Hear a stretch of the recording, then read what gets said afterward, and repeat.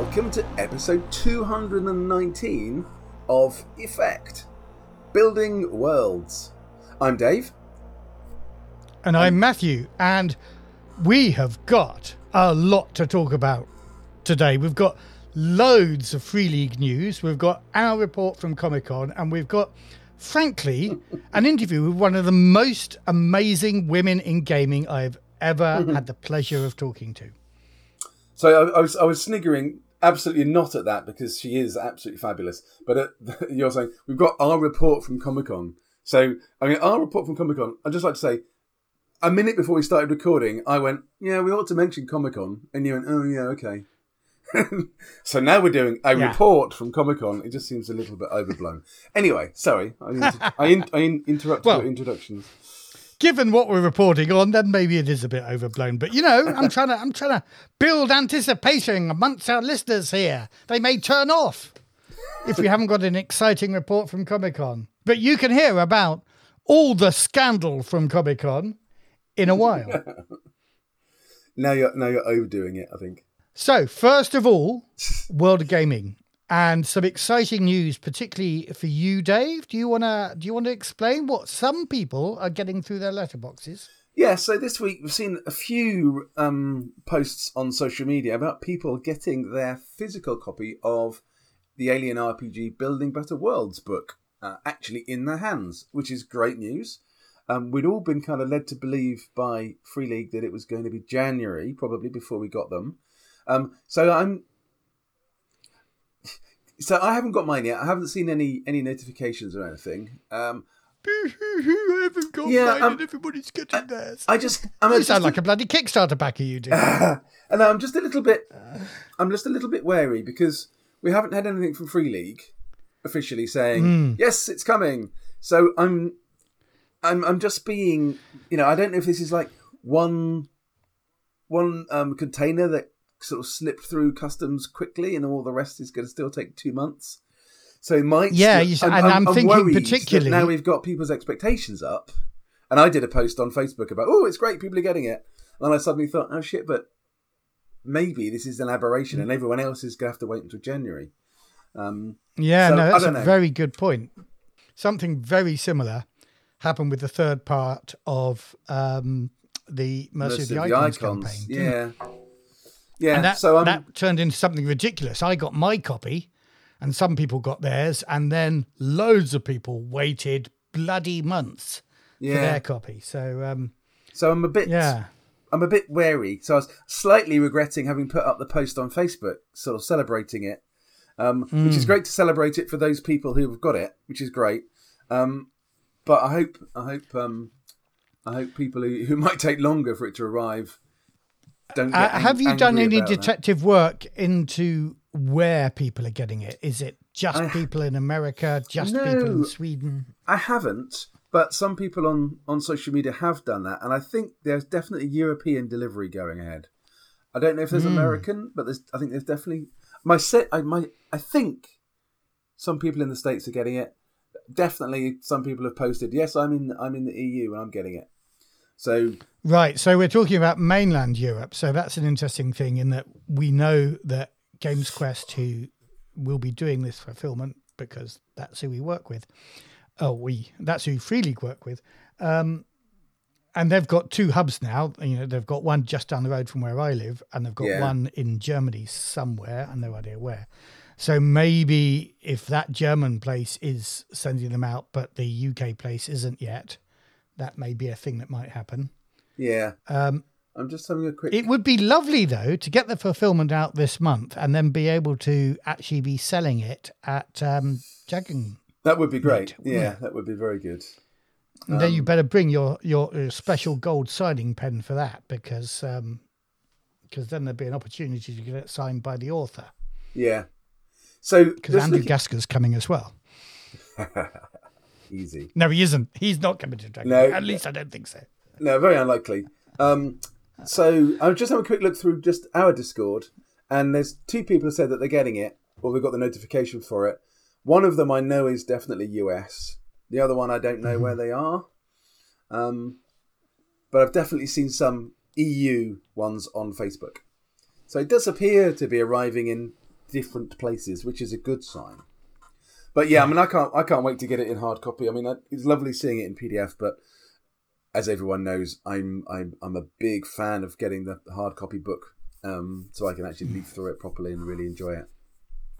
If a tree didn't die to bring you that book, then you're not interested, are you? That's an unfortunate way of putting it, because I'm a very big supporter of trees generally. Tree murderer. As long as it's sustainable, that's okay. So, right, yeah. But yeah, take it as a pinch of salt. Then, if yours arrives next week, then you heard it here first. If it arrives in 3 months' time, then we warned you. We said you couldn't expect it. Yeah. Yes. But it's interesting though. So, you mentioned the Walking Dead universe. That is also the fulfillment of that is happening now. Although I don't know of anyone yet I think has received their hard copy book, but I think everyone is now expecting to get it. The original plan was that people would get it in November, which makes sense. It's November, and interestingly, the Free League advert for Dragonmeet, which they put out, obviously without mentioning that we are going to be running it for them, was an image of The Walking Dead. So that kind of implies, I hope, that we are going to be getting Walking Dead books, at the very least, to demo, show to people. But if not, possibly we might have a few to sell, even. We do then run into, obviously, the hoping that every backer's got their book before we are found selling them at a convention issue, and we've had that before. Most people are fairly relaxed about it, actually. But obviously it can put some people's noses out a little bit, which I can understand that. But anyway, so that implies that The Walking Dead is going to be featuring in what we're going to get for Dragonmeet, which would be great. Right. If we can sell it at Dragonmeet, that'd be brilliant. So I think I had a email notification of the final PDF arriving on my drive-through inbox, as it were. I only backed it on PDF because I'm not that interested in it, and I haven't even looked at the PDF. I have to say, not even the beta or the finished version. What other notifications have people actually had? Like shipping notifications? Do we understand? I don't know. I haven't. Right. I haven't had. So normally I'd get an email notification. So, of anything that's coming up on drive-through. I haven't had that for either Building Better Worlds or the Walking Dead. So I'm just having a quick check now, just logging in to see. They've changed the interface on this. They have. Worse. What? Are you looking at drive-through? Yeah. Yeah. A lot of people say that. Both those things. A, they've changed the interface, and B, that it looks worse. Interestingly, last time I logged on, when I bought a thing that we'll be talking about later in the show, I was back on the old interface. So I just wonder whether they're A/B testing and seeing how people respond to it. Yeah. So no, I have nothing.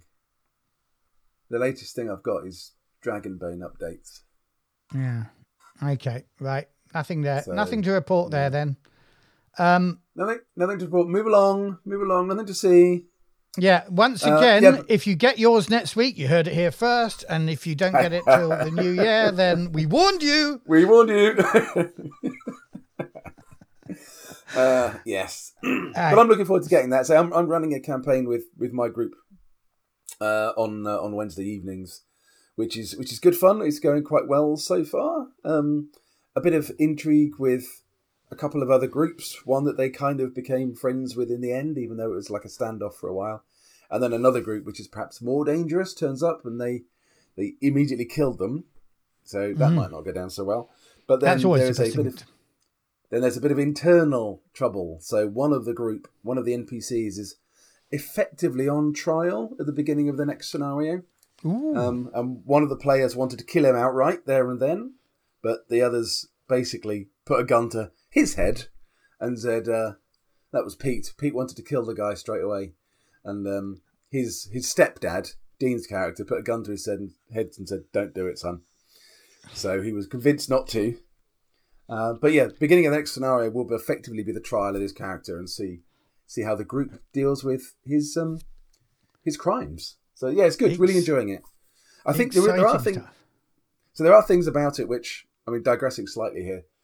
I think it needs a bit of home brewing to get the whole threat dynamic working well, because otherwise, you just 10 times in a scenario you'll mess up, and then there's a walker popped out in front of you. Okay, you've got to defeat it, and then you mess up again. Oh, another walker that you didn't see popped out in front of you, and so it takes. Yeah, it that mechanic isn't working. I'm not feeling it in the way I would have liked to feel it. But I'm looking forward to getting the book. I am very much enjoying running the game, and I think the players are having a good time. So that's the key thing. But it does mean that on our first 2 bits of Free League news, it's actually no news. It is merely scuttlebutt and rumour that these things are arriving for a lot of our people. Well, that is the subtitle of our podcast, isn't it? No, it's the Effect our podcast was Building World. Oh, sorry. Yeah, no, I mean, just generally the whole thing is maybe we should have an episode called Scuttlebutt and Rumour, which is actually meaningful news that we've managed to confirm and well, we have got some meaningful confirmed news in that Free League have announced the Electric State RPG. They have. And we know nothing about it, do we? You and I. It's not like we...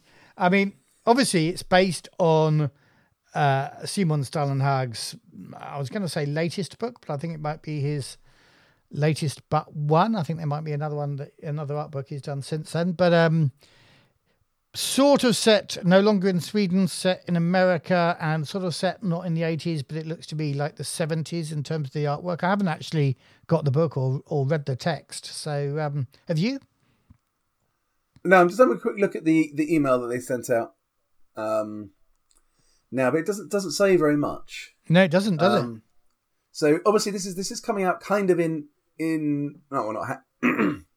excuse me. This is why I needed a second cup of tea, but you wouldn't let me go and make one. Anyway, this is not coming out hand in hand, but obviously in loose parallel with a motion picture of the same thing, starring apparently Millie Bobby Brown and Chris Pratt. So this is quite a big. It's a big IP. Or so quite quickly. Is that the right way of putting it? I mean, I don't know how long Electric State's been around. I mean, the artwork is definitely familiar, but it's obviously very familiar to Tales from the Loop. You could certainly the bits of artwork I've seen here, you could probably just interpose that with Tales from the Loop, and you wouldn't know any different. But it's superb. As I say, from what I've seen on the internet, it looks more 70s than 80s to me, but still weird, still robots, still some stuff going on there, and very similar. Generally, a bit more run down, almost post-apocalyptic in the way it looks as well. So, we'll wait and see. And of course, so I'd just like to comment upon your expert artistic eye, and say that in the text here it says, in late 1997. Oh, 1997. A runaway teenager and her yellow toy robot travel west to a strange USA, where the ruins of gigantic battle drones litter the countryside, along with the discarded trash of a high-tech consumerist society in decline. As their car nears the edge of the continent, the world outside the window seems to unravel at an ever faster pace, as if somewhere beyond the horizon, the hollow core of civilization has finally caved in. So, late 90s. Late 90s. I'm very wrong on that, but the cars do kind of look 70s. I'm looking at a picture now from one of the spreads of the book. The other interesting thing about it is it's got a kind of I'm guessing because it's coming out as a tie-in with a movie, it has another name attached to it, and I can't remember the name of that other company, but so forget I even said it. Skybound. Skybound is the name of that. Skybound, yeah. Yeah.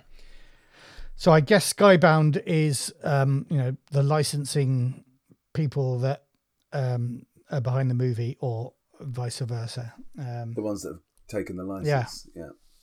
Which, given that Simon Stalenhag is so intimately connected with Free League, it was a bit of a surprise to see. But I guess with the fact that it's coming out as a kind of tie-in RPG, it makes sense. Yeah, I mean, yeah, exactly. Maybe the deal was that the Free League would get to make the game at the same time that all the publicity and that for the movie's coming out. Yeah, which will obviously be good. So interestingly, it's being written by Nils Hintzer. Obviously, Tales from the Loop, Walking Dead. Superb writer. With obviously Thomas Nils Mateus involved. Mm-hmm. I'm just wondering whether they're going to do something a little bit more. What's the right word I'm looking for? Adventurous with the rules, maybe. So they say that it's the Year Zero engine, but I kind of wonder, because it's definitely got a reminiscent Tales from the Loop, Things from the Flood feel to it. Are they going to do something which is going to make it clearly different, put some clear air between those games and this one in terms of the mechanics and the rules? I hope so, because otherwise you don't just want to have it feel like a Tales from the Loop reskin. So, and put into what appears to be a bit of a post-apocalyptic world. But I hope they do something a bit more imaginative with it. We shall have to wait and see. Maybe we can get somebody on board. Nils, maybe. We've not interviewed him from Free League, have we? And he can tell us some more about it. Yeah, I think that's a great idea. Let's do that. Yeah, I'll drop a line to Bo. So this is coming up on Kickstarter on December the 5th, which is not that long ago. Not that long, no. 3 weeks away. Just after Dragon Meet. In fact, right after Dragon Meet. So let's do that. Let's get somebody on and they can tell us all about it. Cool. I'll drop a line to Bowl on that regard. Fiery Angels is the other announcement, and that is, as I understand it, on pre-order with an immediate, I say immediate, it may take some minutes, PDF. One of our patrons is very close. For Blade Runner, for the Blade Runner RPG. That's exactly what I was missing saying. So Bruce has already got it. He seems to be quite impressed by it. There's a bit of a tie-in with a Blade Runner RPG, Blade Runner computer, first-person point-and-click type game that came out a few years ago. So it ties in with that, but he says in a way that it doesn't particularly matter how you ended that game. So that sounds cool. And that's available now for PDF. We will put a link in the show notes. Indeed. Cool. Yeah, I've kind of gone a bit cool on Blade Runner. I need to play it. I haven't played it yet. I've played it, but I'm cool on it already, in that I'm not that interested in the core rulebook. I'm not that interested in creating my own adventures, but I am kind of interested in playing in this second adventure. And I'm hoping Bruce will do an online version and I can bring my character out of retirement to hunt down skin jobs. When I say retirement, I mean, bringing back from the previous first adventure that we did. Because obviously retirement in Blade Runner means a whole new thing, doesn't it? So you're coming back from the dead, are you, with your character? No, but I mean, I definitely want to play it, and Tony keeps talking about running it, so I might hold him to that. Try and twist his arm to get it to the table. Right. Has he definitely got a game for this coming weekend when we're all meeting again? He's going to run L5R, yeah. He is going to run L5R. That's what, yeah. Cool. Well, I'll let him do that then. But you might have persuaded him to have Blade Runner instead, I was thinking, but no problem. No problem. It's an option. Well, I was kind of thinking that a little bit as well, but then you said, "Oh well, I'm not so keen," and then I don't know what Andy's view would be with Blade Runner. Yeah, I'll play it. I just don't see it as a game I'd ever run. Is the thing. Yeah. Well, we can mention it and see. I don't want to miss out on L5R, but I wouldn't mind trying Blade Runner. Yeah. Anyway, this is a conversation perhaps not for the podcast. Yeah, this is a conversation to have with your brother, maybe with our personal between now and next weekend. So he's got a bit of time to prep. So other news that's not Free League related. I noticed that yet again, Invisible Sun is being kickstarted. So if you missed out on the $300 black box of goodies, you can you can get a new and improved version of the $300 black box of goodies. But this, like Blade Runner, is a game that I could never see myself running. I think I haven't even got it. Well, no, I think I have. I think I've got it on PDF because there was a very good deal on Humble Bundle or something that brought the price down to a very reasonable $30 or something. But yeah, I've never had any inclination to run it. And yeah, a big black box full of stuff. I remember when it came out in the first Kickstarter, they said it was a game for grown-ups, for time-poor grown-ups. And I modified that a little bit. I think it's a time-poor grown-ups who've just bought or maybe even renting their first house and they need to fill it with shit because, if you haven't got enough objects to put on your shelves from a lifetime of nerdery and stuff, then here's a box full of stuff you can put on your shelves and make your, really, really own your new house. Get rid of the magnolia walls and put some of this shit out to show how edgy you are. I guess this is something that's never kind of got me. It says Invisible Sun never hooked me. I was never interested in it at the time when you were saying, about the box and how expensive it was and how much fucking peripheral shit there was in it. That absolutely, I have no space for peripheral shit in my house at all. I have little enough space for the stuff I want to have, let alone any of that. And then having had a glance at it, the game itself didn't ring any kind of exciting bells with me. All looked a little bit, I don't know, derivative or just a bit too weird for the sake of being a bit weird, maybe. It is quite surreal, but there are other surreal games I would more eagerly play, like Unknown Armies and stuff like that. We've only got one lifetime, Dave.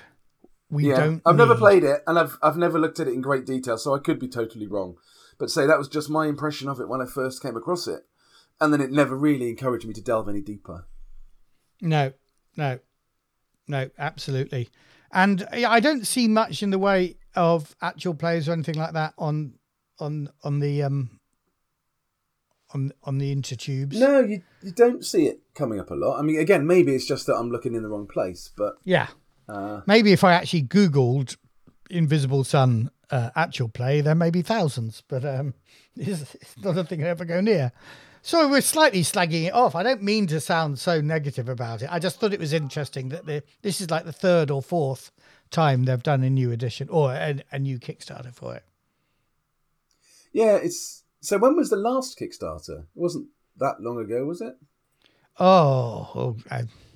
I can't remember exactly, and I'm not going to look it up, but it feels to me like the first Kickstarter was in the lifetime of our podcast, which means it's only 6 or 7 years ago.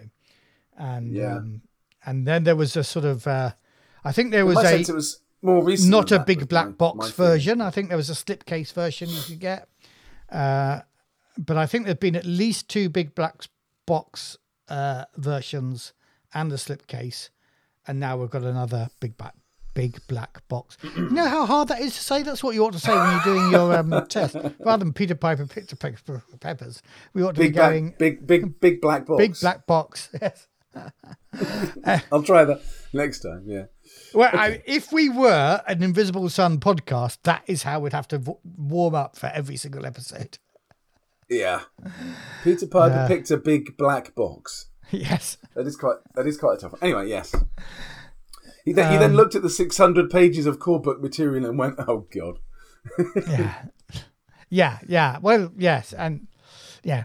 Shall we move on? I just want to mention Nightfall Games have got a licensed Call of Cthulhu game, and this is called Musketeers versus Cthulhu. So vaguely interests me, but I don't play Call of Cthulhu. But you play Call of Cthulhu sometimes. Would you be interested in Musketeers versus Cthulhu? No. No. So okay. every time there's everywhere you look, there's a Cthulhu book. Everywhere you look, there's something with Cthulhu mythos in it, and it's just like, can we think of something new? Maybe. Why do we always have to fall back on Cthulhu stuff? Yes, some people like it, but there's fucking tons of it out there. Do we need more? And it's like, let's do something different. Let's do something new. So every Says time the I see author something of like Cohor's Cthulhu. I know. No. And I'm really enjoying that. But it's still, I think, it's still a thing. I mean, I'm more than happy to work on it, and I'm enjoying working on it. It's great. But when you see, okay, in the defense of Modiphius, Achtung Cthulhu and Cohort Cthulhu are part of a line which has been going for quite a long time. Yeah. Now, I think my eyes roll when I see something new, a bit like this. It feels to me as if they've thought, well, we love Cthulhu, we want to do something with Cthulhu. What hasn't been done? And then they're scraping the bottom of the barrel to find something that hasn't been done. And they've gone, ha! Musketeers! Everyone loves Musketeers. Musketeers and Cthulhu. Great, that's a game. Crack on. And then Pirates and Cthulhu. Yeah, we haven't done that. And I don't know. Maybe I'm being entirely unfair and grumpy on a Sunday morning when, I've just finished a lovely holiday and I won't go into any other details. But... Are we talking about the strange rash, Dave? Yes, my itchy rash. Anyway, too much hot tubbing. If anybody's interested, that's where it came from. Anyway, so you're a shit. You really are. I'm going to save that bit. I'm going to edit that bit out, and that will be the trailer for our next program. What? You're a shit. You really are. You really are, yes. Yeah. So anyway, I might be just being a bit grumpy, but still, when I see something new that's something and Cthulhu, I just think, do we need more? Do we need more? There's so much out there. So, I mean, good luck to them, and good luck to any Cthulhu fans who go, I like the sound of that. Crack on. I just think for me, it makes my eyes roll a little bit. Bear in mind, it's a Nightfall game that doesn't use their terrible 5S or whatever it's called. S5S system. S5S, that's it. Yeah. So, that's a win. Well, maybe we should encourage them then. Yes. But, yeah. Anyway, yeah. So you briefly wanted to mention the work of a mate of yours that we have briefly mentioned 2 or 3 times before in the world of gaming, and that's Scoundrels of Brixton. Tell us a bit about that. No, I was just going to say, so a friend of mine, Jeff Jones, who's like an indie publisher, he publishes a few bits and bobs. He does a role-playing fanzine called Gary's Appendix, which is like on episode 3 has just come out, and I had the chance to write some stuff for it, which is brilliant. But he's done a game called, or a supplement. It's like an additional to any sort of sci-fi game you want to play, called Scoundrels of Brixton. And when I first heard of it, I thought, Scoundrels of Brixton. I didn't immediately think sci-fi, but Brixton is a system in space, and that is where the kind of the epicenter of his setting in the Scoundrels of Brixton is set. So I was just interested to see. I was looking over the recent N-World roundup email that I get, and saw that they reviewed it. It's a very short review by Rob Wieland, but it's very positive. It says a lot of very nice things about it. Says that some of the idea behind it is quite good. It really brings out the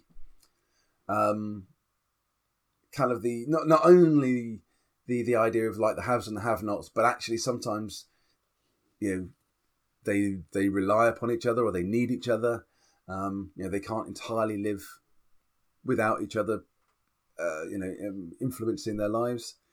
And then talked a bit about that this is setting up a system rather than loads of systems, but it's a great setup to allow you to go and have adventures and then come back to this as your core, where maybe your family lives or your friends live, and then you've earned more money. You can then come and make their lives a bit better. So it's quite a short review, but it's very positive, and it talks about a great short resource for anyone who wants to add setting elements to their space exploration game that reflect worlds exploited by the powers that be. So just wanted to give a shout out to Jeff. Congratulations, and on getting a really good review there.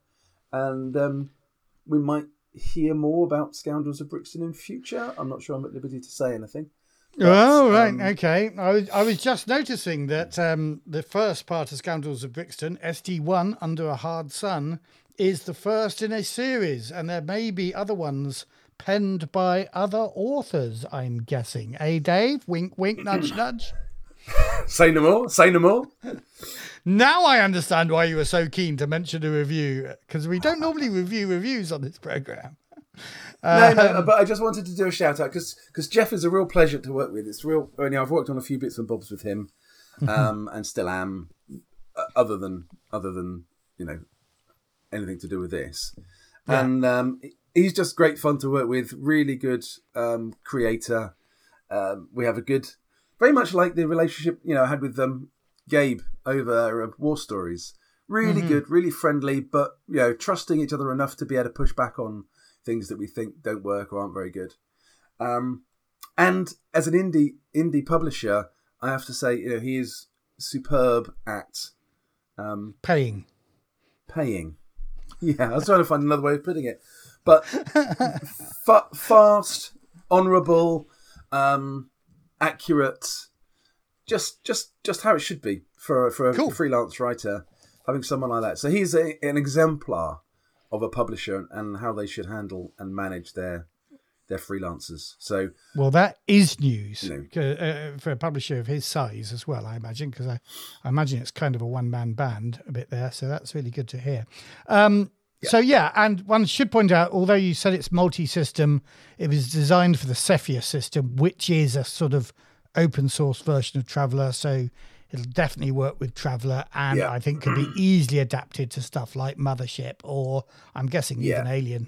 But that adaptation would require a bit of work if you're not using hexadecimal character sheets, I'm guessing. Right, shall we move on? Have we got any other items? Oh, I guess we should mention Comic-Con. Yes, let's mention Comic-Con. So, it wasn't last weekend, it was 2 weekends ago now, because in the meantime I've had a holiday. We spent 4 action-packed days at Comic-Con, MCM Comic-Con in London at the Excel, which is, I've only been there once before, and I'd forgotten how fucking huge it is. It's huge! God. My God, the Excel is huge. It's like a small city in itself. Just going to the car park to pick up stuff, one trip, and get back to the stand took about 20 minutes. It's like, bloody huge. This is the first time that Free League had done a Comic-Con. And the last. Probably the last, I suspect, yeah. So, I mean, we won't bore people with all the with everything that shenanigans. It wasn't terribly well set up for us, or the other role-playing setups that were alongside us. We were in kind of the expensive half of the setup, and would probably have been a lot better off being in the cheap half, going by all accounts. They did try and help the organisers, but some of the help was a bit, well, shall we just say, unprofessional. We didn't do well on sales. I think it was interesting. We were really busy for most of the time. There was, I mean, the first hour of each day was a bit quiet because everyone was rushing in to go straight to the thing that they'd come for. So we were opposite the Lorcana Disney cards game thing, which I'd never heard of before that. Yes, you have. And that, No, I hadn't. Webcorp has been talking about it on the Discord for some time, mate. Come on. I know, but it's like it's all Greek to me, so I don't really understand any of it. So basically, the queue for that was filling up in about 10 seconds. There was, I remember seeing on one of the mornings, for some reason, there was one of the guards was slow at letting people through one of the doors, and one of the guys was like, one of the visitors was like getting really angry with him, saying, "People are getting in. I've got to get to where I'm, wherever I'm going. I'm going to miss the queue." And he was really angry with this guard, and then sprinted wherever he was going to, to do his thing. So that first hour, everyone was just going for what they'd come for, and were going straight to those places to get in the queue for the games or sign up for whatever stuff. But then after that, we were, it was really busy, and yes, in a strange sort of way. The way I described it, though, there was a lot of curiosity, but not a lot of interest. And by that, I mean, people were seeing us and going, "Oh, I haven't heard of Free League. Let's go and talk to them." And quite a few people had never heard of role-playing games, actually. And so they were interested to hear what we were about, curious to hear what we were about, but weren't actually ever interested in buying anything. So, we didn't do so well on sales as we would have liked. We worked quite hard for many of the sales that we got. There were some people, I mean, placement of the stand was really, really, really bad. And since I have studied the science of spatial dynamics, I can talk about this a bit, but it's bloody obvious. We were kind of down what I would call a blind alley, which is an alleyway you go into, you can't see the way out. And instinctively, people don't go down there. So although there were loads of people rushing past us, as you say, in that first hour, they weren't actually rushing past us. They were rushing past the entrance to our alleyway to get to their things, or straight across to Lorcana or whatever. And to be honest, I think most of the people that came down what became known by us and our stallholders as Dead Alley were probably lost. Also, and none of our stands were on the map. So if, I definitely said, we'll be in stand, I can't remember what it was called, S1876 or whatever it was. 1608 we were, and we couldn't find it. When we got there, we couldn't find it as well because they hadn't even marked it out. No, and then when they did finally tell us where we were, it didn't actually match the setup map that they gave us. So it was all very strange. And we weren't on the publicly available map at all. There was just a great big blue box on top of where vaguely we and 20 other people, including Lorcana, were on. It was called the Side Quest Zone, and not very informative. We had actual Swedes wanting to bring their Swedish friends to the Free League stand and not finding us until, day 2 or day 3. So, the stand was in a terrible position. But even so, as you say, when we got people, some of them were genuine. That our very lovely patron was there. Jerry, thank you. Jerry turned up. Come on. Just forgotten his name for a moment. Yeah, it's great. It's great to see Jerry, albeit briefly. Yeah, and he bought friends, and we sold him a supplement for Twilight 2000, and we sold his friend the core set for Twilight 2000 without much effort at all. To be frank, they were eager to buy. But a lot of the other sales were after like 20 minutes of conversation. It was a hard sell. Well, yeah, they were, and I might have, weren't they? Yeah. in other circumstances, I might have tried to say, right, we're all going to have to take more time off. Otherwise, our wages aren't going to get covered by the sales. But frankly, we couldn't. We were running demo games. The demo games were quite well supported, actually. I think because of that curiosity, we had a lot of people who were kind of interested to sell. I was really hoping that the demo gamers wouldn't just be RPGers, or even, as I found at Essen, people that have already bought Dragonmeet on the Kickstarter but wanted to have a go, having a go playing it or whatever. This was people who were genuinely new to Dragonbane and very often new to RPGs in general. So that was a success. But that meant, of course, we could never go down to less than 3 people effectively on the stand. So I think it was expensive for Free League. And we didn't sell the games. It was very busy. I mean, it was interesting. You know, very, very few of the people who we talked to or who I talked to had come across Free League before, which is good. I guess we're sort of getting the message out. Yeah, and a lot of people did. And a lot of people did take more than in other conventions. A lot of people took the catalogues with the Free League website on it. So you never know. There might be some subsidiary sales to come, which we won't be able to judge, obviously. But it was quite funny though. Just about everyone who came up were 5e players, as you'd expect, I guess. We did had one woman came up and was talking to her, and I said, so what do you play then? She went, I play both games. I play 5e and Pathfinder. Like, oh God. So there are more than 2 role-playing games out there. Yeah. But then again, there were some. So on day 3, obviously one of the big attractions to Comic-Con this year was that the Critical Role crowd were going to be there. And on day 3, I started talking to a group of obvious critters who are dressed up as Critical Role characters, and there's a lot of cosplay goes on at Comic-Con, which you might expect. What I didn't expect, though, was for one of the young women in that party to talk about her love for Forbidden Lands and the fact that she's running Forbidden Lands, and she loves Forbidden Lands as a GM for all the reasons that I love it. She could almost have been a younger, far prettier and female version of me in the way she was going on about the procedural nature of Forbidden Lands, the way you can, you don't need to do any prep, you can just roll dice and end up having an adventure. She talked about the fact that they're meant to be doing the Ravenland campaign, but they're just having so much fun with the random encounters that they haven't actually progressed very far through the Ravenland campaign. So we could talk. It was great. It was really good having that. Sadly, I don't think I could sell her anything because she'd already got Forbidden Lands. But But yeah, so it was a real mix of people. It was, I guess, great fun. I was very depressed after day 1, where we hardly sold anything, to be frank. I think over the course of the weekend, our worst day ever. Our worst day ever was that Friday. Yeah, we've absolutely. never done as badly as that. Yeah, that was like I say, that was a bit disheartening. Yeah, seeing how much effort we put in. Yeah, over the course of the 3 days, we sold about as much as we sell at Dragonmeet. Or even a bit less, actually.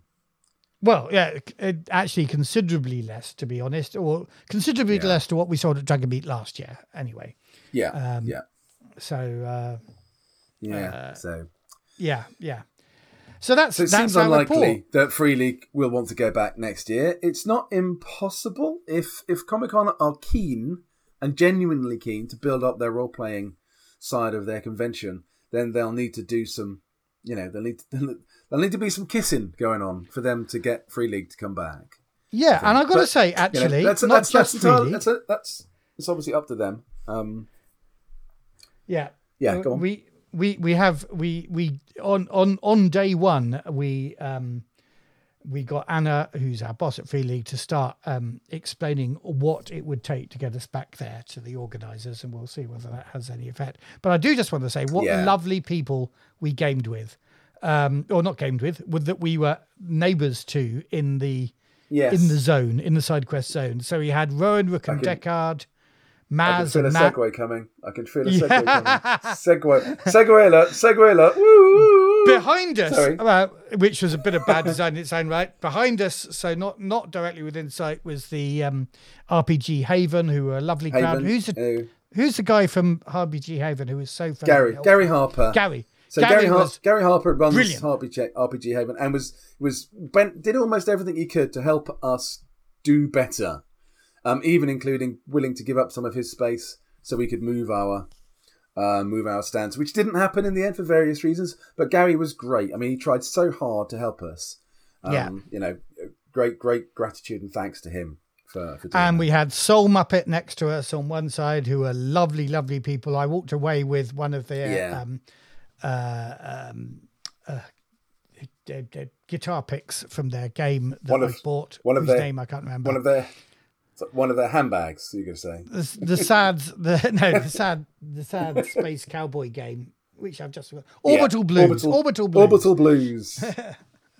And so they were lovely people as well. And segue, the wonderful, wonderful Annabelle from Modular Realms, who are our neighbours on the other side to us from Soul Muppet, which we were going to interview them during the event, but it has to be said that we were so tired at the end of every day that, and in fact, this is where we should probably apologise to our listeners because they missed out on an episode 2 weeks ago.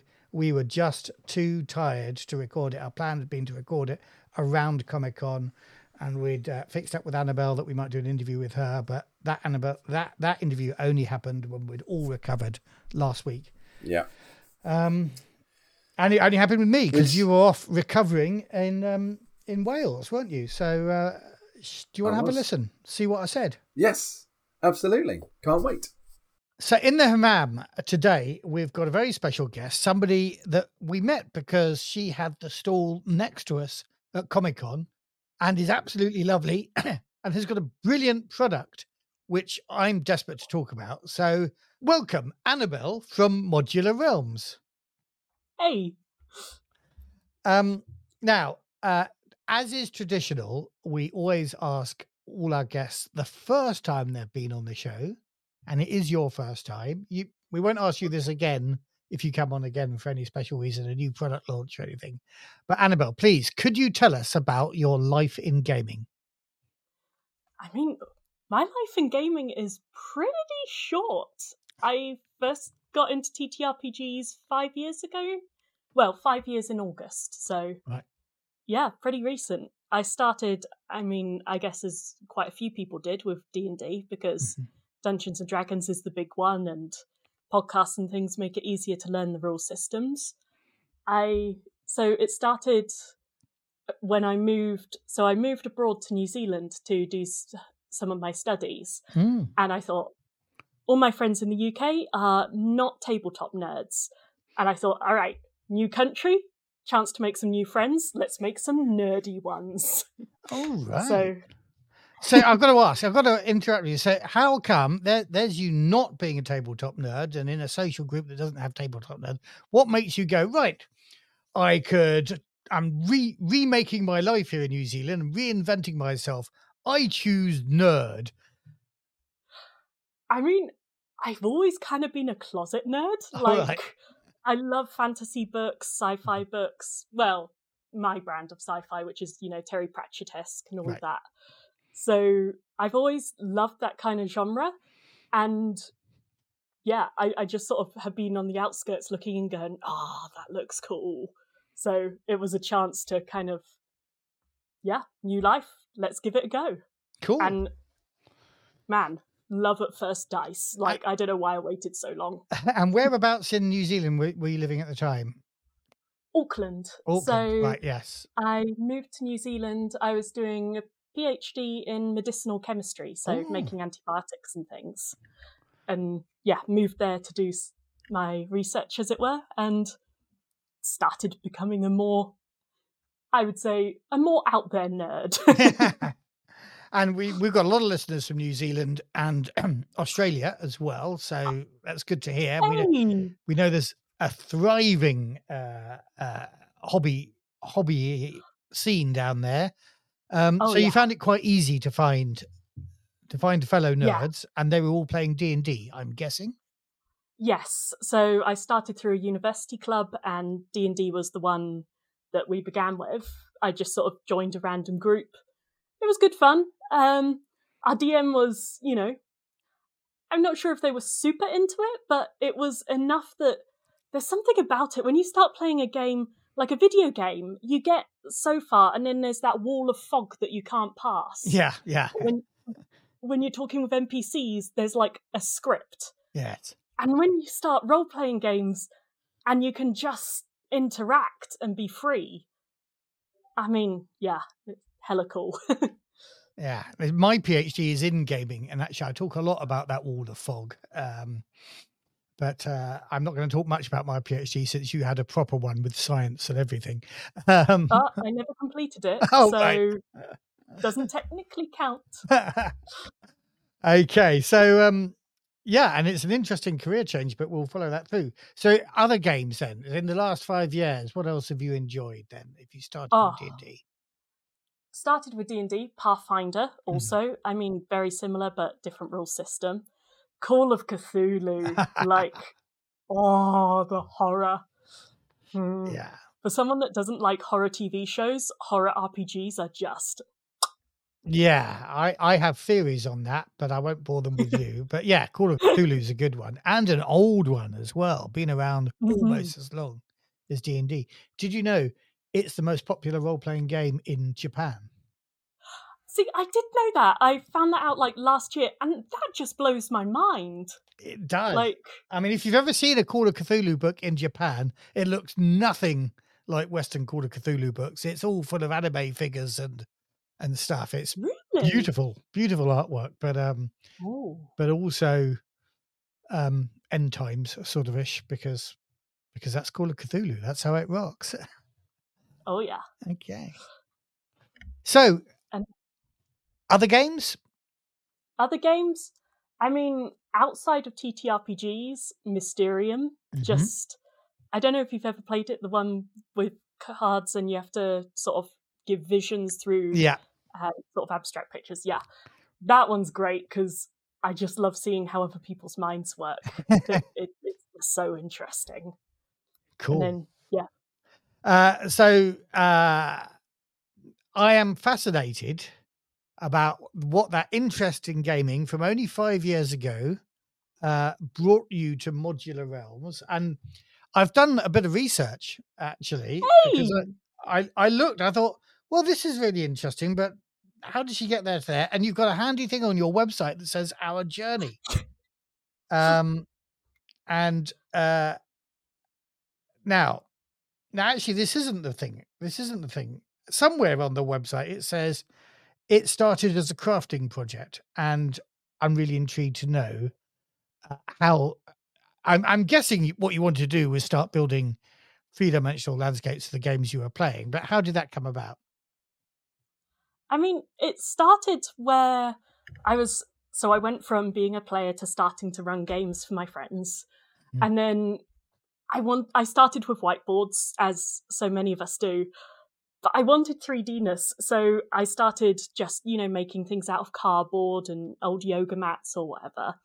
And it was like an idea that I had where I wanted it to be magnetic and double-sided so I could carry it in my backpack and all of that. And I went to Google to buy it, and it didn't exist. And it was really annoying. So I decided, all right, I guess I'll make it. If it doesn't exist, you have to invent it. And were you still in New Zealand at this time? Yes. So at that point where I just started to come up with the idea, I was still PhDing. And then, so you know how every character needs a tragic backstory, apparently. My one was I've been studying and like working on this project on the side, and then I had a car accident, a bit of a brain injury, and I had to take time out of my PhD. Oh, wow. And yeah, it was interesting because I couldn't watch TV, I couldn't read at the time, but I could do things with my hands. And I had that project that I wanted to work on, and suddenly a whole bunch of time. So I started just doing it as a crafting project and stuff like that. Yeah. Now, the other fact, apart from Cthulhu being the biggest role-playing game, the other fact that I learned when I was in New Zealand is they don't have motor insurance. Well, motor insurance isn't a legal requirement like it is here. So I don't want to get into the tragic backstory of this, but that immediately when you say you had a motoring accident in New Zealand, the first thing I'm thinking of is enormous fees for hospitals and stuff like that. It must be quite a traumatic time for you. It was a bit unfortunate because when I moved out there, all my friends and family were on the other side of the world. And luckily I had the basicest insurance, which basically meant that the other person's car was covered. Right. So I didn't have to worry about paying out for that. My car was written off, sadly. And health insurance, they had the ACC, which is like an accident emergency thing, that covered me for I want to say it was 8 weeks of rehab and neurophysio. And then once that money ran out, that was that was it. You're on your own. So it had its moments. So in this way, was this crafting a sort of therapy for you, a sort of occupational therapy? I think so, yeah. Like, Modular Realms is really quite personal to me in that way, that it started as a crafting project that became my rehab project that was like allowing me to still make things and Mhm. still do things that were cool even when I couldn't do other things. And like the more I made my terrain and the more I designed it and like made it better or better for me, it felt like progress, and it was something, yeah, very special to me actually in that way. Cool. And I Yeah. read on your website that you were able to use university's makerspace to Yes. Yes. So after I'd done as much as I could with like bits of old cardboard or foam, whatever. Yeah. yeah, I went to the makerspace and they taught me how to do like 3D printing and stuff and CAD. So then I could start modeling it digitally. And oh boy, that was like thrilling, because you could start with an idea in the morning and you design it and then put it on to print at say 11. And then by lunchtime, by leaving and going home, you were holding your idea in your hand, like something that was just an idea in the morning. You're holding it in your hand. You can feel it, see what things need to be improved or changed. It was magic. Like, so Brilliant. cool. Brilliant. So this is obviously a great thing for you. Now, there's one, what I think when your mum told me about it, actually, when I came to visit your stall, and I think she's obviously quite proud of you, and Yeah, she has every reason to be, because I'm she very proud of her. she had a couple of little magnets in her hand, and she said, "Look, most of these things, they put the magnets on the side of the block," and she demonstrated that. But of course, the problem then is blocks only fit one way or the other, depending on the polarity of the magnets. Mm. And you've solved that. How did you do that? Oh, yeah. So when I was beginning, I had disc magnets, and then you'd get north, south, and repulsion. Mhm. Super annoying. So I started like trying to work out ways that I could get the magnets to move so that they could auto rotate. Mhm. And originally, I came up with the idea of sphere magnets. But one of the problems I had then was because a sphere, when they touch each other, they've got a very small surface Right. area. Yeah. So So there's then I not started. much force holding them together. Exactly. Yeah. Yeah, it drops off very quickly with distance. So then I started working in other shapes that could still rotate but give me a much wider surface area. So I get a Mhm. stronger snap, and honestly, just tinkering away. Like, I really enjoy fiddling and tinkering with things. It makes me Okay, very so happy. I'm just I'm kind of interested about time and how long this was all taking. 5 years ago, you started. Uh, Hmm. you'd gone Call to it do the research project for your PhD there. yeah. Then you had your accident. Three Then and a half years ago. 3.5 Then years ago. yes, so the brain injury and accident was 3.5 years ago, Mm. and then I did the sort of project. It was a bit rubbishy and homemade over the, July, August, September. October, I joined my university makerspace and I started 3D printing. Then November, December, I was getting better at it.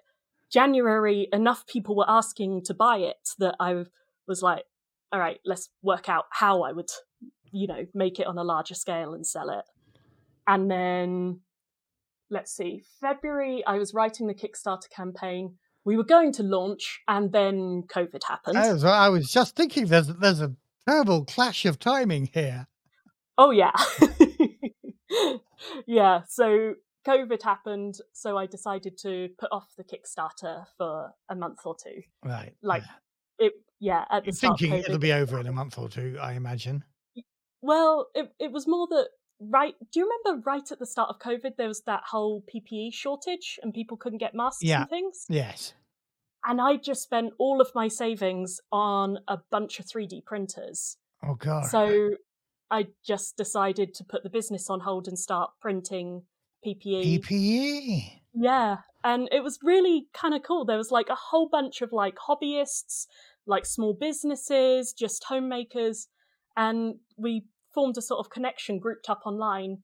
And then we started printing all the masks and things. Then DPD got involved and they would come and pick it up.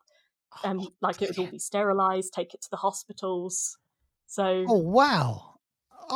really- That's really exciting, actually. I mean, I just sat around at home. it was kind of amazing to see everyone come together. It's like, these things could be kind of gloomy sometimes, but Yeah. seeing so many people working together just to help others, it was, one of those real boosts to the faith in One of humanity. those Or banging whatever. the saucepans things that we did in this country, or deserving of a banging of a saucepan. Not actually that we got much achieved without saucepan banging. I mean, nurses didn't get any extra pay or anything like that. No, but why would they need extra pay? You can just clap. That'll pay the bills. So this is all still happening in New Zealand then? So then I was stuck in New Zealand. Yeah, because of nobody course was borders coming out or closed. into New Zealand for Yeah. months. Yeah. So, but the 3D printers I'd got delivered to my parents' house in the UK. Oh, wow. Oh, my God. Yeah. So they were my actually doing the printing for you. You were doing the design and the file, the CAD and files. then the organisation. So basically, I got involved with the organisation arm of a similar project in New Zealand with the health system there. Mhm. And my mum did all the 3D printing and stuff. And bleaching, and there's a whole bunch of work that she did. It was amazing for the NHS in the UK. So we were both working on it, but with different groups on the other side of the globe. Oh, wow. Oh, that's even more. This is the best story ever. Okay, so COVID happens. You're in the PPE industry now, Mhm.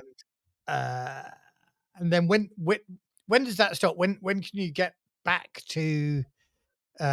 Did you run a Kickstarter for Modular Realms in the end? Yes. So in the end, I only had to put it off for like 2 months because it was really just that initial burst when the factories hadn't changed to making Yeah. PPE, and like the stockpiles weren't as stockpiled as they should have been and stuff. Mhm. But then it was like a mad scramble for the first, I want to say, 6 to 8 weeks. And then thankfully, we became obsolete as, the actual proper PPE makers. Profit-making got on. PPE makers started realizing there Exactly. was money in this game. Yes. Not And for us, but certain members of the House of Lords who maybe should have announced that they owned companies. Anyway, let's not get too political. So I so could the imagine demand that for they will. your 3D printers and their very important job for the community subsided, and you're able to get back to the Kickstarter. And this is what, Yes. in the middle of 2020, I'm guessing now, is it? Yes. Yeah. I think around May, I want to say, at that point. Mhm. April, May. So then I had a Kickstarter that allowed me just to make the first initial prototype, as it were, Mhm. which at that point was the magnets that had the north-south polarity. That Right. was kind of crazy because I asked for $2,000 and got 40,000, which just blew my mind. And It showed you then, the demand that there was. Those yeah, I can't say colleagues, but I meant yeah, and your fellow gamers in New Zealand who said, "Can I buy this?" were obviously part of it, part yeah. of the bigger market. Yeah. It's kind of crazy because back then I did not know what I was doing. Like all my graphics and things were made on Microsoft PowerPoint because that was how I knew how to edit photos. So I'm looking But at yeah, your Kickstarter page now, and is this one, or have you done more than one Kickstarter project? I've done more than one. So I had my initial one in 2020. Right. Then I had a middle one that didn't actually work out, where I'd like made this, I thought, really cool river system, and it was like kind of like my magnetic tiles. Well, same sort of thing, Mhm. but you could take. It had water tiles, and they could go around to make different rivers. You could take the water out and replace it with ice, or replace it with lava, Right. and all that. But it turns out that a whole bunch of like TTRPGs happen in dungeons, not on the banks of rivers. No. So Yeah. Fair point. Okay. yeah, Dungeons you is know, what people wanted. yeah, exactly. It was like once, like I realized what was going on, I was like, Yeah, that makes sense. Yep, I could have seen that coming. So I had like a few months to regroup, then came with the second Kickstarter, and that was the one that allowed me to, through it, I raised enough to get the steel molds to do like proper injection molded pieces, and then I could do like the moving magnets. It was very exciting. Wow. And was this the one that I'm seeing here in June 2021? That sounds about right. Magnetic reversible flat pack funded in 3 hours, I note with some interest. Wow. Yes, that's the one. When it happens that quickly, you know you're on a good thing, don't you? Oh yeah. It blows my mind. Really does. This is all fabulous. You've got little houses even, I noticed. I didn't see those. Oh, that's the first Kickstarter. Oh, that's the first yes. one. The first one is funded in 3 hours. Yes, yeah. The second one, I asked for more money, so it took 12 hours. I'm just going on Kickstarter now because I couldn't remember. Oh, wow. Obviously, you knew on to a good thing. I've got to ask at this point, have you patented your idea? Oh, man. So everyone keeps going on at me because apparently I'm real bad at just like giving IP away. And Right, okay. So I was told to IP the whole spinning magnets thing. Yeah. And I did do patent pending. Turns out patents cost a heck of a lot of money. Oh, right. And I got the patent pending. I think I ended up spending, it must have been about $6,000 UK just to get that. Just to get that, yeah. And then we got to the point where I could register it in different countries, but there was a sort of a gap between it definitely going through and maybe going through, because people can raise challenges, right? And then you have to counter challenge and that, but each counter challenge costs more money, and I was like, I don't really have a lot of money, so I ended up just being like, well, I can't afford to keep pursuing this, so I let it sort of run out. That is interesting, isn't it?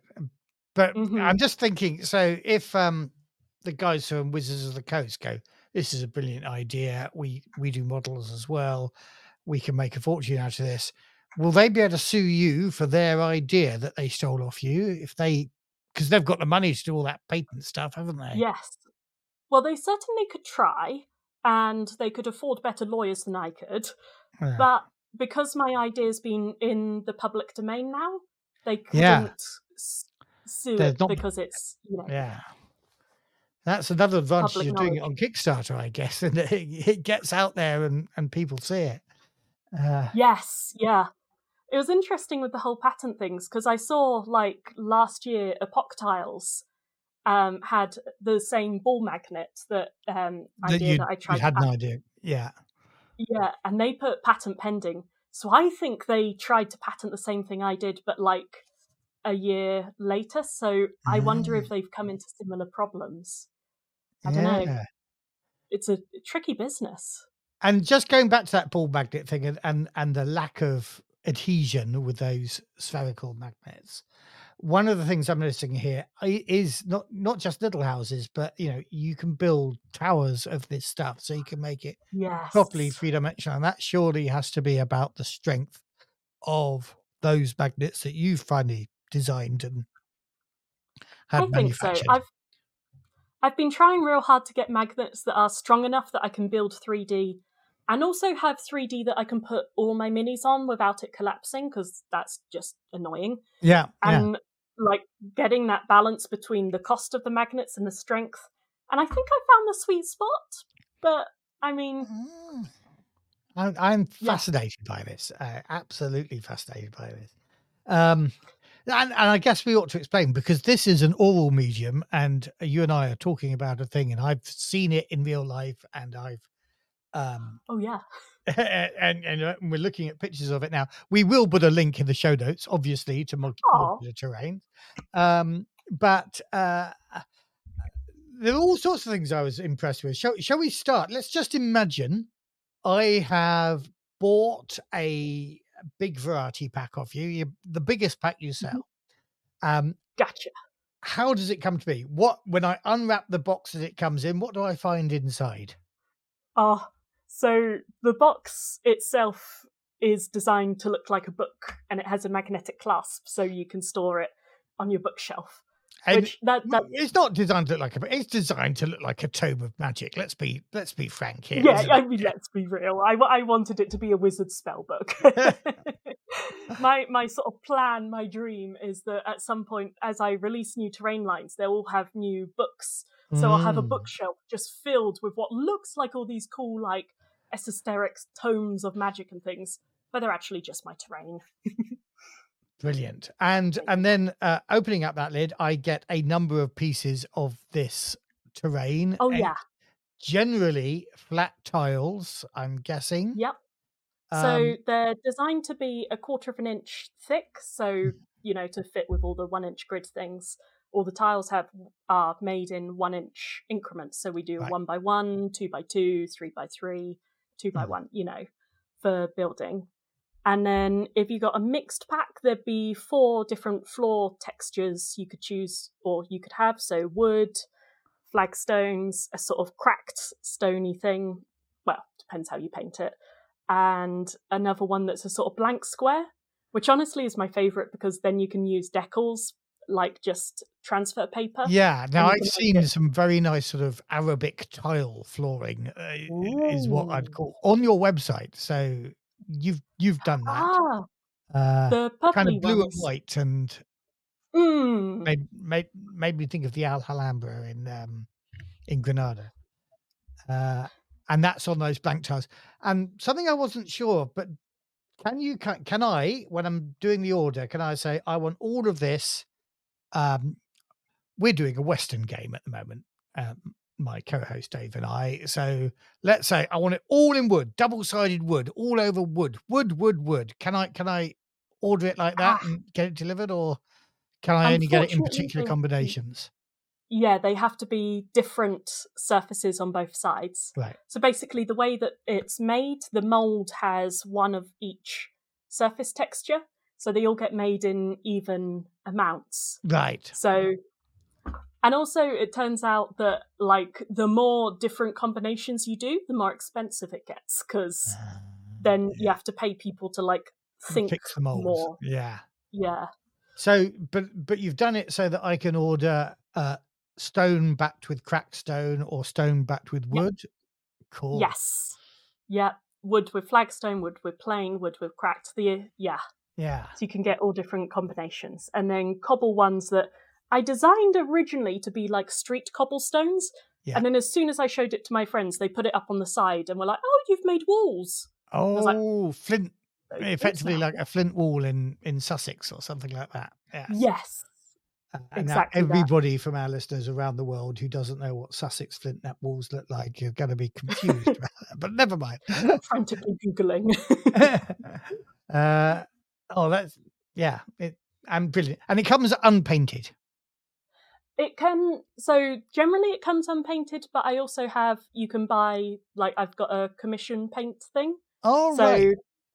Yes, cool. Where I'll paint it for people. And then I've like standard ways of painting it, but also I've had people email and say, "Hey, can you colour match it to this? Or can you paint it? I'm doing this kind of campaign. Can you make it look more sandy?" Or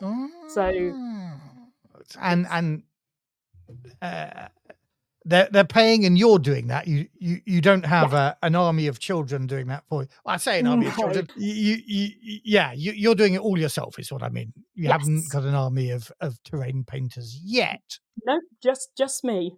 So yeah. Sometimes I think I've bitten off more than I can chew, but yeah, it's good fun. But I'm looking at this and thinking, you've got enough of workload to keep the money coming in. Yeah. But still little enough of a workload to allow you to be able to do this painting service and things like that. Yeah. So I tend to work I tend to do say 70-hour weeks or something. Right, so I do tend to work quite a lot. And then I use painting as my downtime. So then So honestly, I'm at that tricky stage where I'm like, big enough that I'm struggling to keep up with everything, but small enough that I haven't like started employing other people. So I'm like just bridging that gap at the moment. Where are you getting it made? Yorkshire. In Yorkshire. Haworth. Yeah. Excellent. Northern England. I really wanted it to be made in the UK because that's where I live now and where I was born. And also it's just easier because then I can visit the factory. I can see that how things are going. I know that workers are going to have proper rights compared to like outsourcing it somewhere cheaper. Yeah. I feel more confident and like I can make sure things are working the way I'd like them to be. And this is pretty good. Obviously, I imagine you've run some numbers on this. I'm sure it's more expensive to make it in England than it would be to outsource it to China or whatever. But also, you've got, I guess, a market. Well, we can see you've got the market that that have supported the Kickstarter and are buying this and are prepared to pay the price that it costs to have it made in England. So that's fabulous. Yeah, it's amazing. And like, I've got to the point now, so I have a whole bunch of like dreams of doing charity work in the future when like Modular Realms makes enough money for me to do that. But at the moment, we've got to the point where I'm now planting a tree with every order in managed woodland. And it's like, it just makes me happy. So like people do seem to, even though I have all these like, some would say naive ideas about getting it made in the UK and planting trees and doing all these things like carbon neutral and that, although we're not quite carbon neutral yet. Not at all, really, but aiming for it. And like people will pay for it. And it's really nice. This is brilliant. This is such a great story. I'm loving all of this. How did you find the manufacturer? How did you go about looking for the right manufacturer? It took time. I'm not going to lie. That took quite a few months. So I started with Googling injection molding manufacturers. I also had to learn a whole bunch about injection molding manufacturing because there's a whole bunch of things. And talk about it with a bunch of men who'll suck their teeth at you. Yes. Oh my gosh, you would not believe the sexism that I faced going through that. It was, a lot of people. I think I'm relatively immune from that sexism. But so I started with Google, and also because I'd connected with the university startup studio, which was next to the makerspace where I'd started creating terrain. They sort of said, we'll introduce you to so-and-so who introduces you to so-and-so who knows a factory here.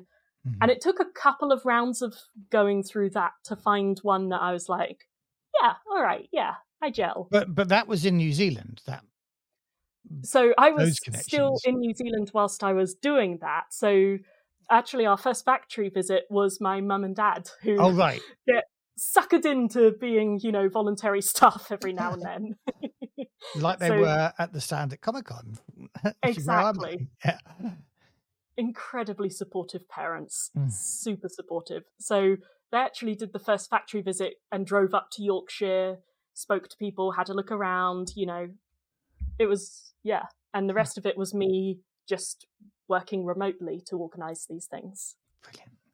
Well done. I mean, hey. I'm just so impressed by this whole story. Thank you.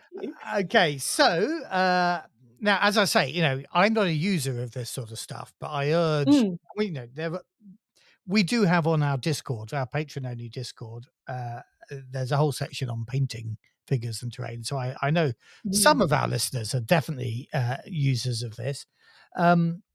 What are your ambitions for the future? What oh boy, so many. I am one of those people that just is constantly plagued with ideas that I really want to get through. But for now, my sort of near future ideas is I really want to get the terrain to do even more modularity and more building. So triangle pieces, because that's so useful when you're building things, quarter circle pieces.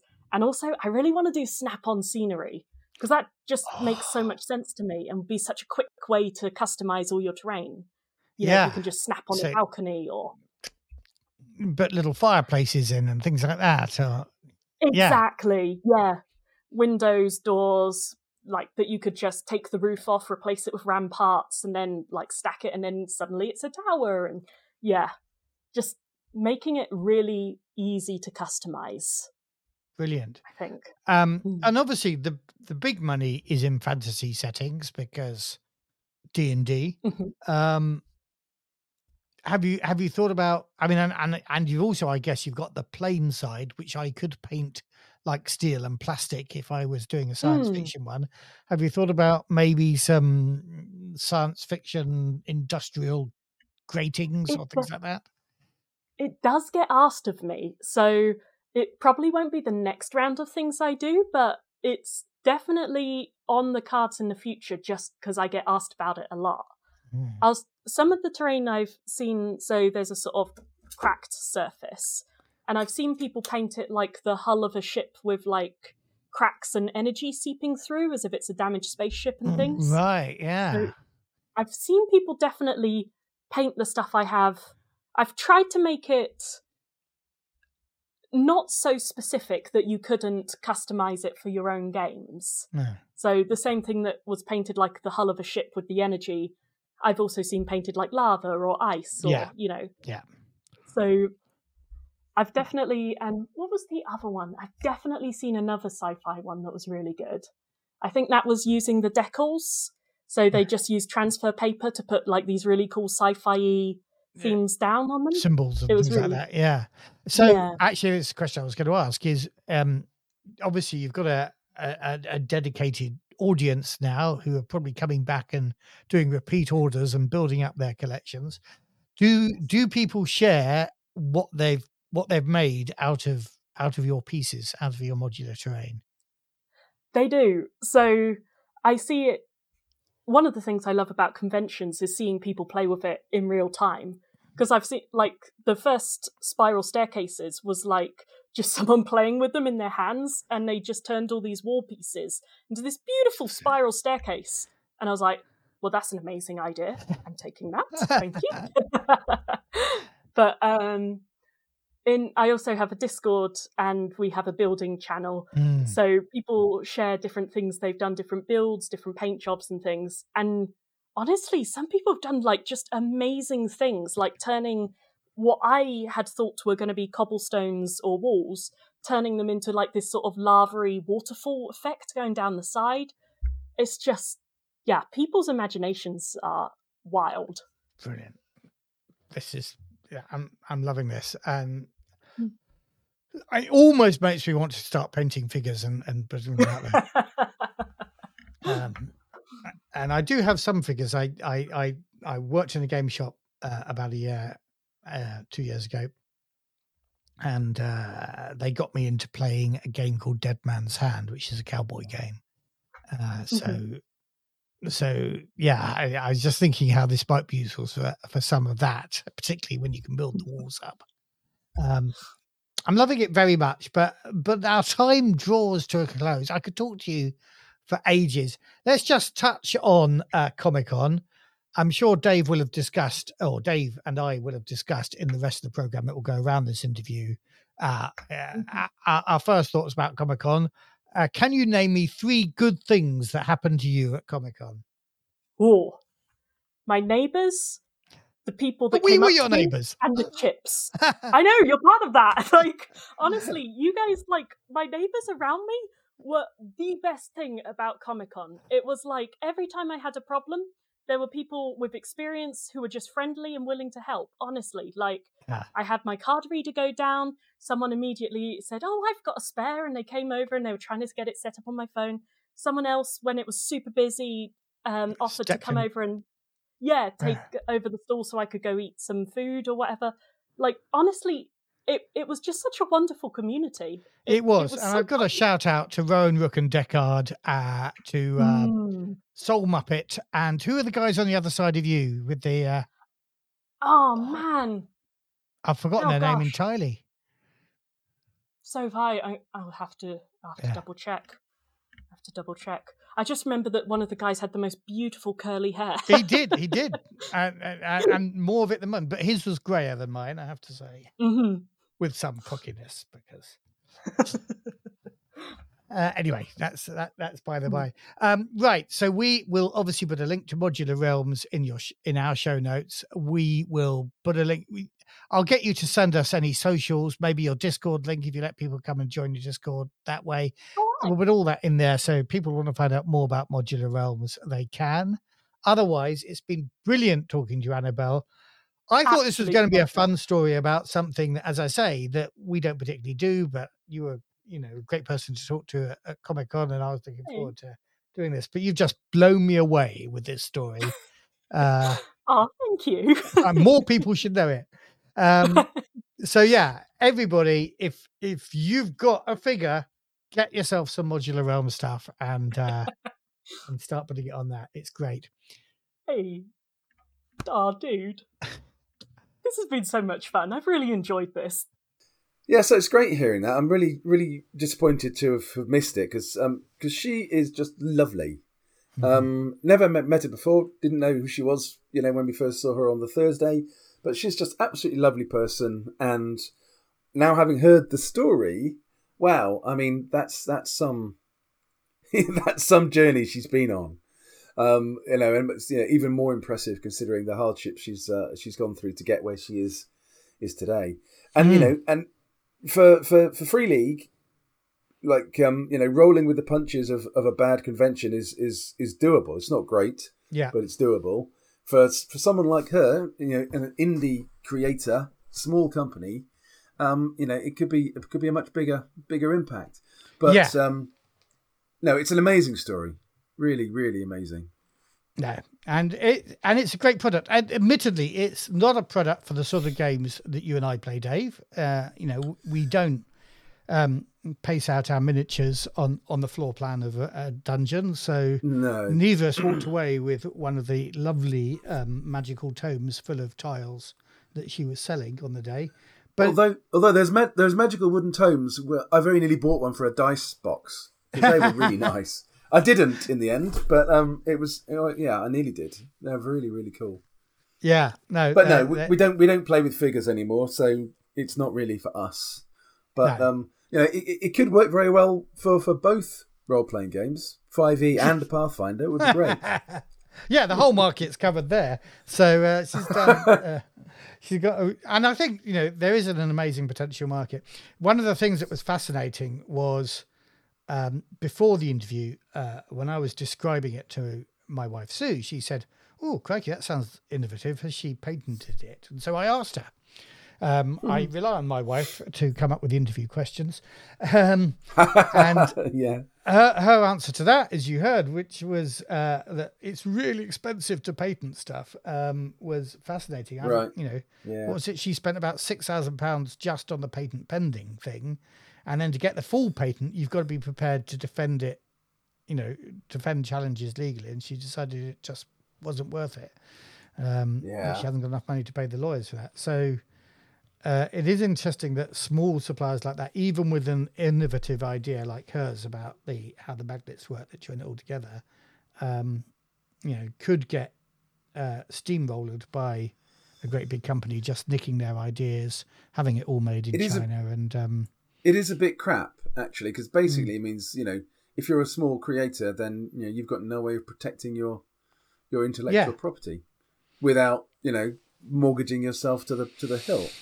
Yeah, it's, I hadn't realised it was so expensive, and it's a bit distasteful, actually. I don't like that at all.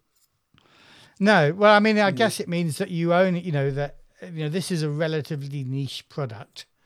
If it was something that had a massive production behind it, then obviously you could afford to patent it. But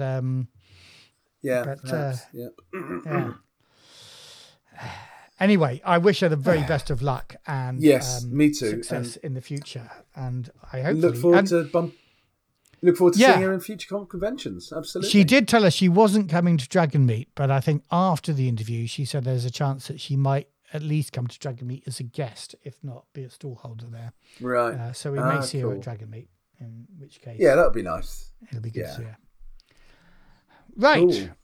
Are we done? Is it next week? No, is it time to talk about the next episode? Next time, yeah, exactly. Go on. So you have a whizzy idea, don't you? Which I think actually could be pretty good. I've got two whizzy ideas. Right, as soon as we've finished recording and I've pushed out an unedited version of this to our gold level patrons, I need to sit down and write an adventure for next weekend when you guys took a left turn the last time we played Forbidden Lands and went totally off script and into that's the point there, isn't it? Well, yeah, that is the beauty of it, but this is something where we're heading into a mass combat in the way that that I've been really stuck for an adventure. I bought some mass combat rules off for Forbidden Lands from Drive-Thru from the Free League Workshop community. I don't think they're going to cut it for this adventure, but I have got some ideas which I won't spoil now, but I'm going to be trying to work those ideas out, put them on a piece of paper this very afternoon, and then we're going to be playing them next weekend. So if they're successful, we might talk about them. I might talk about them in the I'll present them, and then you can talk about them in the next episode. And the other thing I think we might have lined up, although I've got to confirm it, is we may have an interview lined up about somebody who failed in their Kickstarter, unlike the lovely Annabelle, and the lessons learned from failing in a Kickstarter. So one of those two things will definitely be happening in 2 weeks' time. Yeah. Cool. So, it's goodbye from me. And it's goodbye from him. And may the icons bless your adventures. You have been listening to The Effect podcast, presented by Fiction Suit and the RPG Gods. Music, Stars on a Black Sea, used with permission of Free League Publishing.